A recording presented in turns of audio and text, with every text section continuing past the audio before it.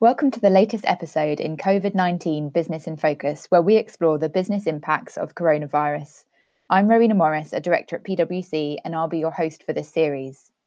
Coronavirus has transformed the way we work, and while half the UK population is able to work from home, this doesn't come without its challenges, including an increase in cybersecurity threats. Similarly, cybercriminals will be capitalising on confusion and uncertainty as we all adjust to new ways of doing business. In this episode, we'll be looking at the potential risks and discuss how you can protect your organisation and your people. I'm delighted to be joined by my colleagues from our cybersecurity business today, Sean Sutton and Rachel Mullan. Hi, Rowena. Hi, thanks for inviting us today. No problem. Welcome to our virtual studio. So if we kick off, first of all, by thinking about what does the cyber threat landscape look like right now?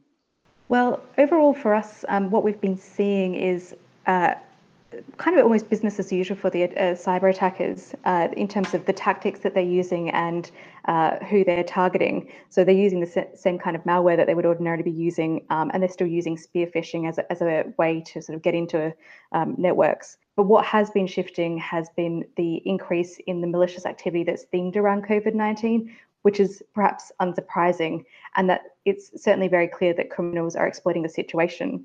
One of the things that they've been doing is mimicking legitimate organizations, such as government departments or health bodies that you might be expecting them to mimic. We're all expecting information and updates from those kind of organizations. And so cyber attackers using those kind of themes is perhaps not unusual, as it increases the likelihood that we might click on a link or open an attachment. So it's really highlighting that social engineering is a particular risk at the moment. So very much leaning into that kind of, I guess, human factor. We get asked a little bit about targeting, focusing on particular regions. And I think one of the things to remember is that quite a lot of cyber attacks can be, I guess, border agnostic. And it's very much global targeting is a large part of what we're seeing, particularly if you're thinking in sort of that cyber criminal space, where some of the really low hanging fruit would be wide ranging sort of spam campaigns, and that's sort of continuing. Overall, the sophistication, I think, of what we're seeing is varied, but one of the areas that we've been particularly concerned about has been ransomware.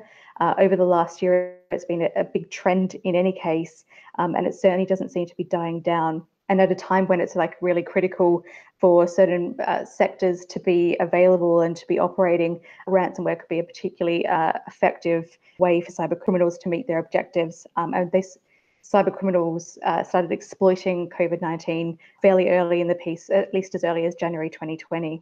Okay, thanks, Rachel. Very helpful summary. So Sean, moving on to you. So can we talk a little bit around what the main security threats are that are emerging? Yeah, there's certainly been a few different threats that have emerged, but perhaps just to pick up on a couple that we've really seen quite consistently with a lot of our clients. Clearly, there's been a lot of disruption to workforce and also supply chains as well.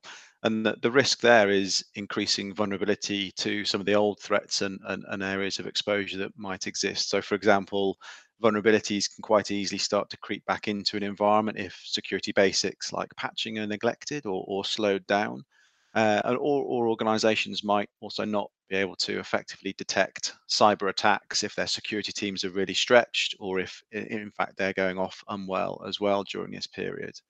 And I think going forward, we'll probably see a real change in organizations' cyber risk landscape. Obviously, there's been a lot of changes over the last few weeks with organizations moving to remote working. But the decisions and the moves that have been made over the last few weeks as tactical changes quite possibly will become the strategic position going forward. It's quite hard to reverse some of those changes once they're in place and once people have got used to them. So I think the threat landscape around some of those changes will actually also really refocus what security needs to think about over the next few months.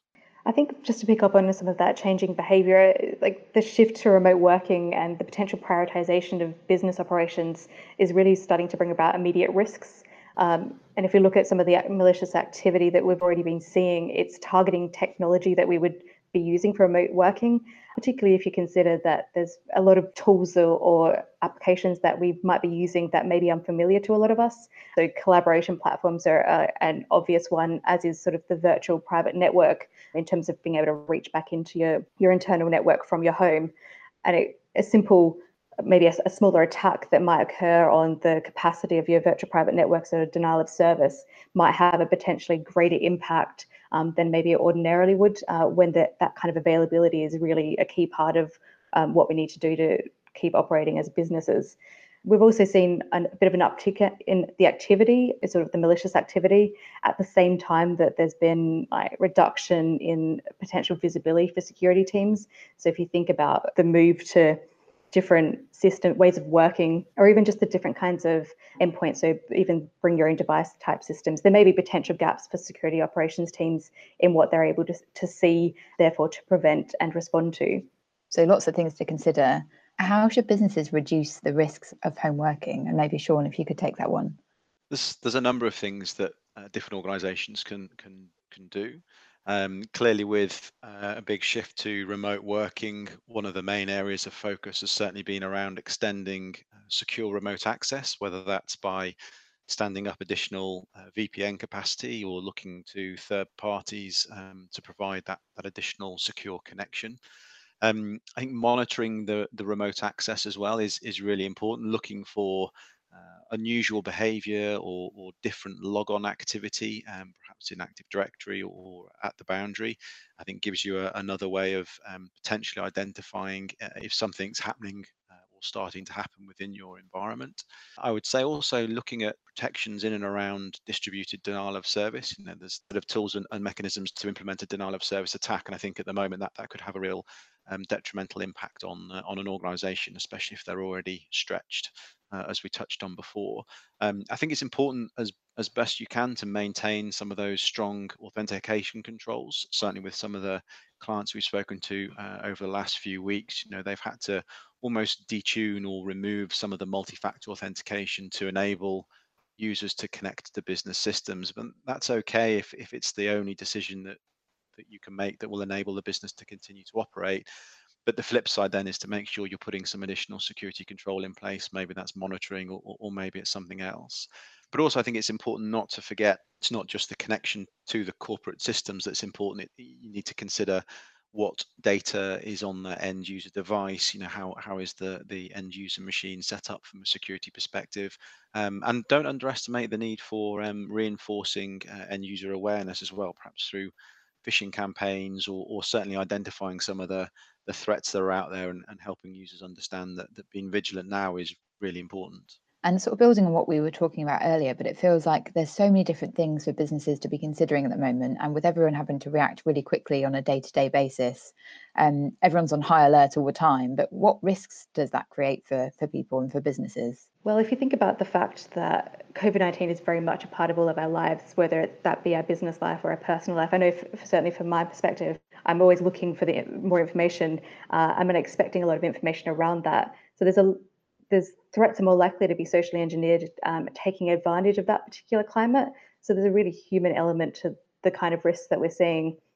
And as people, we're more likely to click on links or attachments that look like they come from organizations that are legitimate organizations. So the more that the malicious activity looks and feels like it's coming from something that we're expecting, or it looks very much like the graphic that we're expecting to see, the more likely it is that we'll click on it, potentially something malicious. That's certainly been something that we've seen a sort of a shift in terms of the malicious lures that we're seeing is starting to look a little bit more convincing and more authentic. And in talking to organizations, just to pick up on Sean's point around the self-awareness training, that's certainly been one area that I think has been a discussion point for a lot of organizations. We're all experiencing a really high tempo of alerts, and there's a really high volume of communication. So it becomes this kind of consideration of, do you pause the programs you have in place to sort of provide self-awareness or to test the phishing, or do you bring it back into place knowing that there's potentially a broader risk around?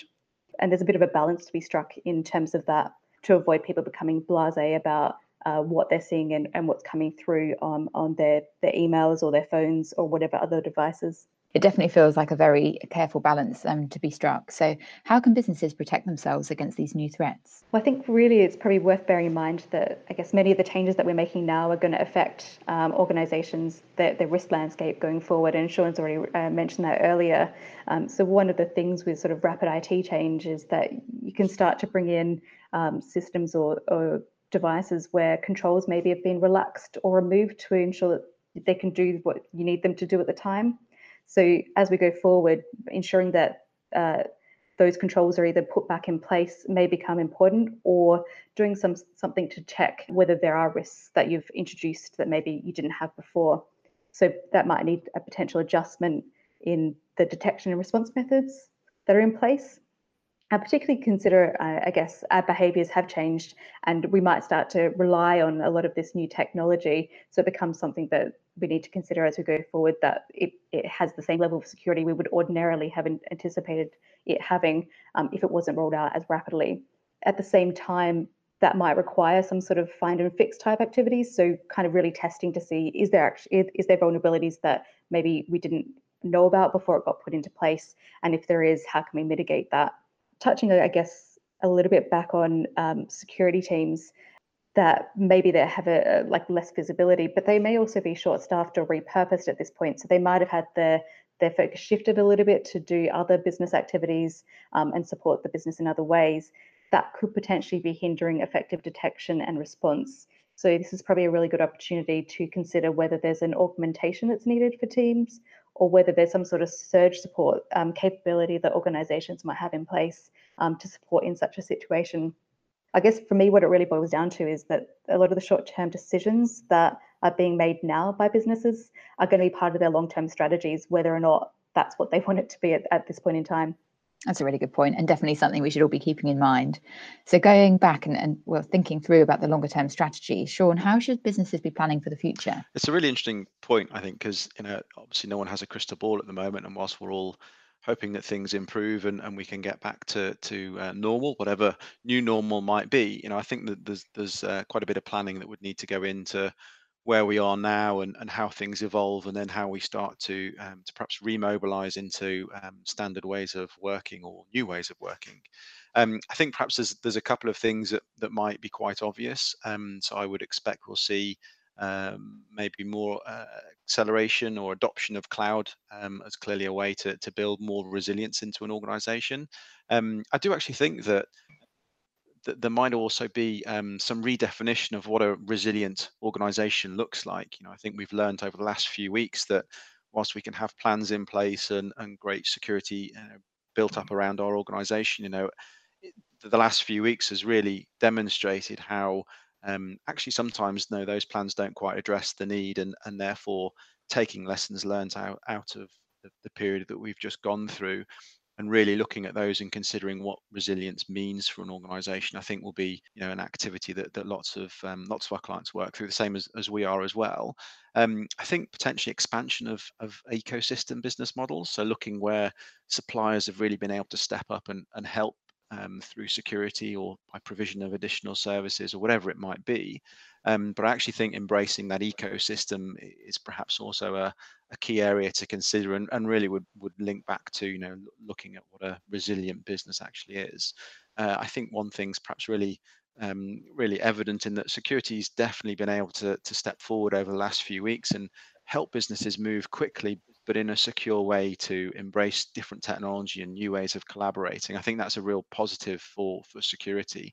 So yet again, I think the role of security, and certainly the role that security plays within a resilient organization in the future, I think is changing. And again, we've certainly seen that within our own firm. So I would say that my final thoughts are very much that resilience and organizational change has happened very quickly over the last few weeks. There's lots of positives in and around some of the challenges, and that security is absolutely knitted into the fabric of resilience, and I think will be key going forward. That's a really helpful summary. Thank you, Sean. Thanks, Rachel. Hopefully everyone has found that helpful. So thank you very much for listening.